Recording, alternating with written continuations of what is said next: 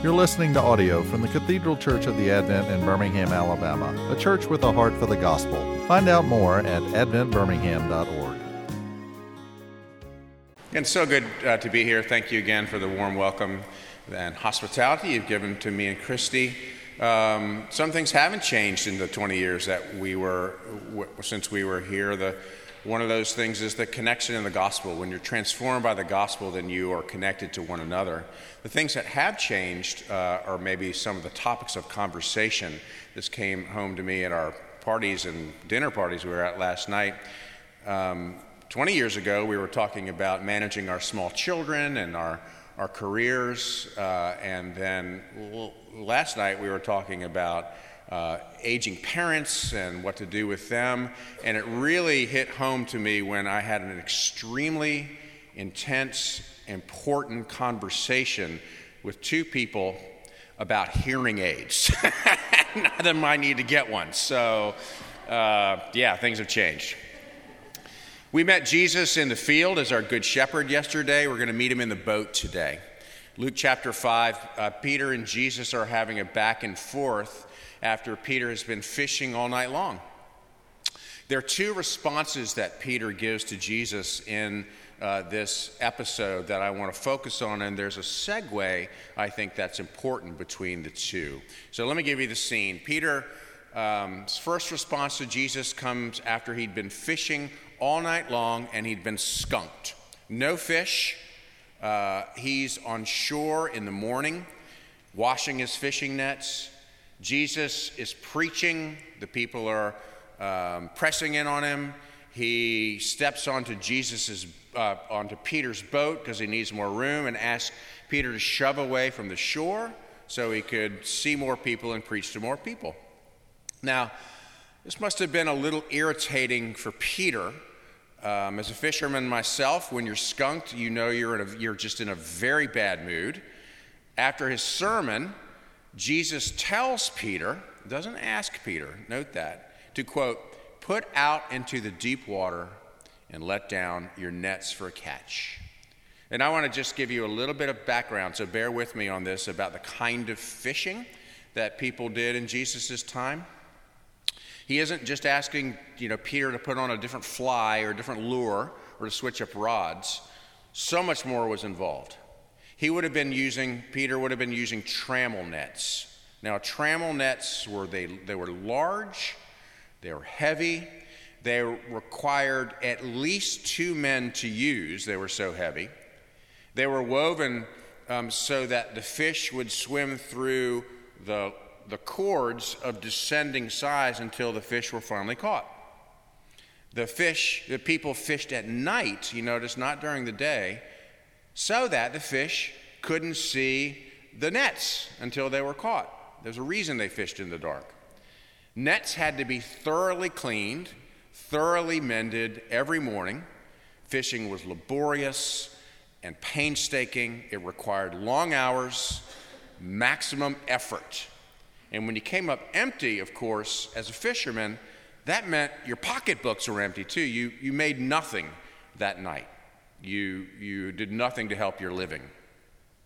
So when Jesus the carpenter tells Peter the fisherman to put the net into the deep water, Peter would have had to go back to the shore. He'd got to find a partner.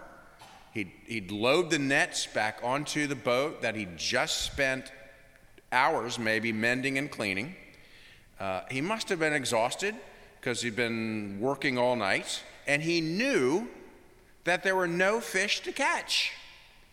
So what he should have said, perhaps, or could have said is, "Jesus, I'm tired. I've been working all night." Or, "You can't use a trammel net during the day because the fish see the net and they won't swim into it." Or, "You know how to build a table, preach a sermon, but you don't know a full thing about fishing, so we're not going to do this right now."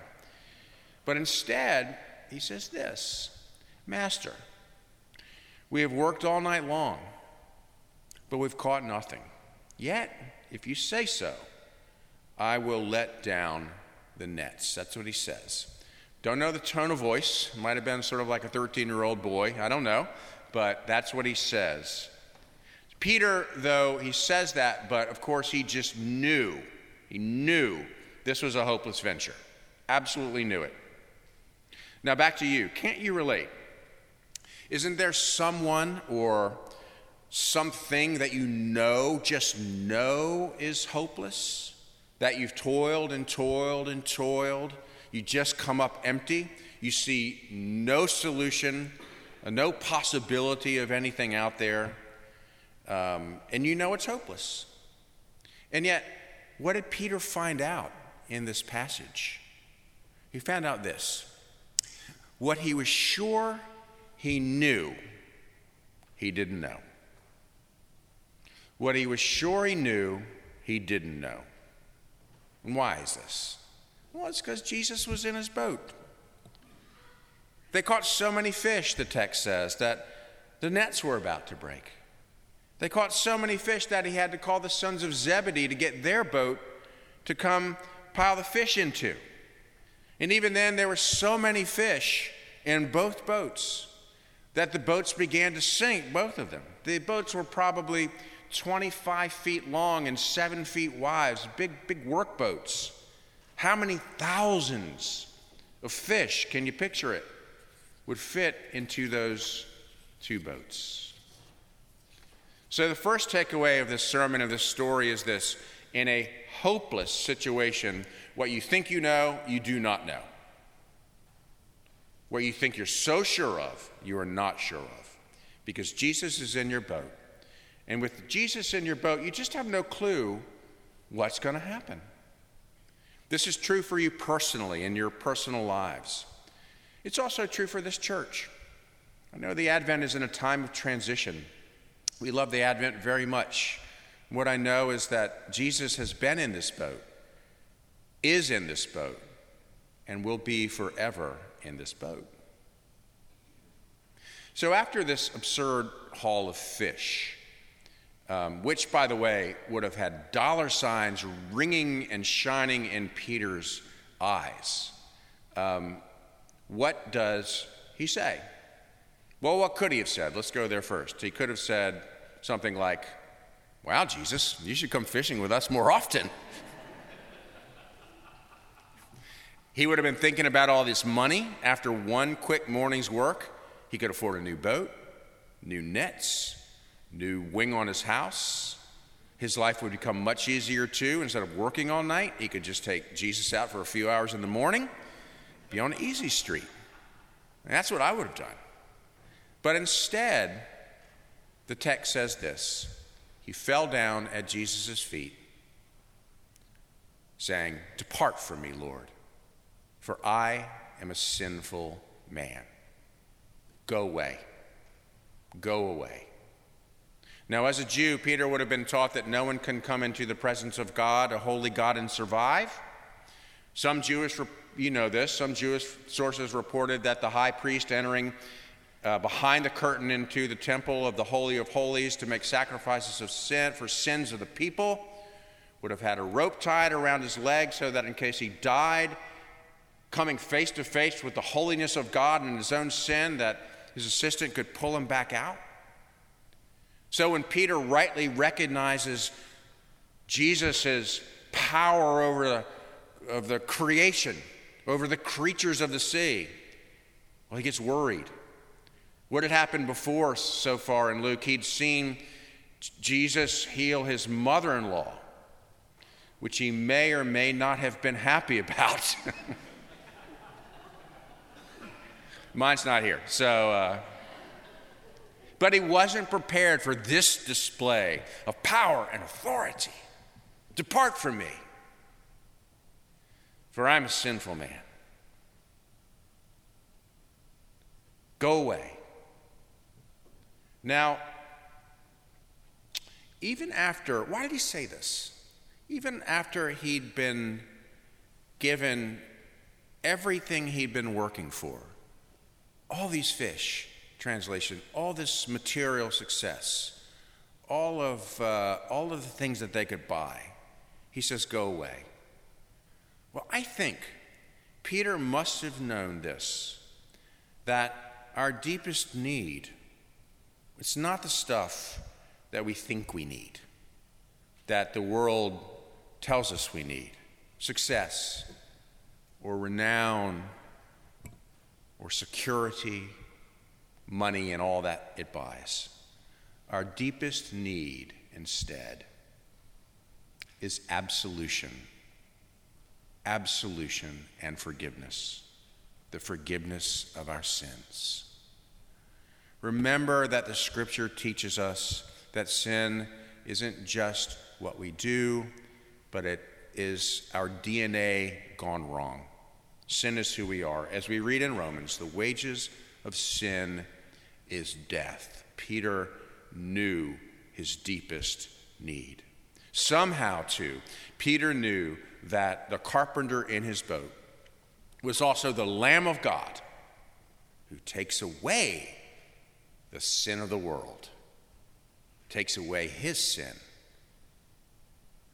Maybe that's why he left everything, all those fish, all that career, to help spread the message of absolution. Maybe they even used the money from the haul of fish to support the mission. Who knows?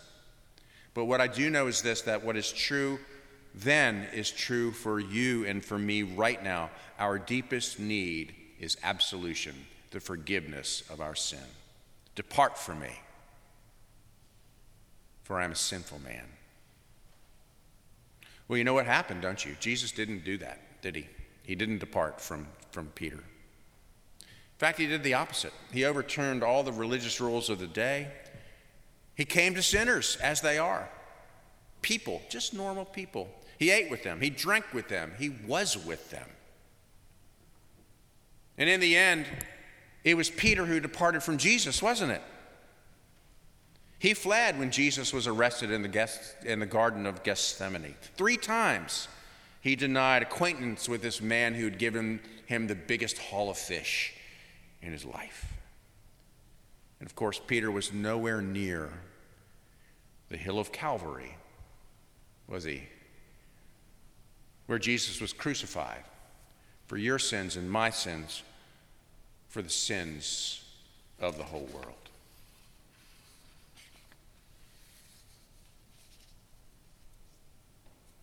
I've said that when we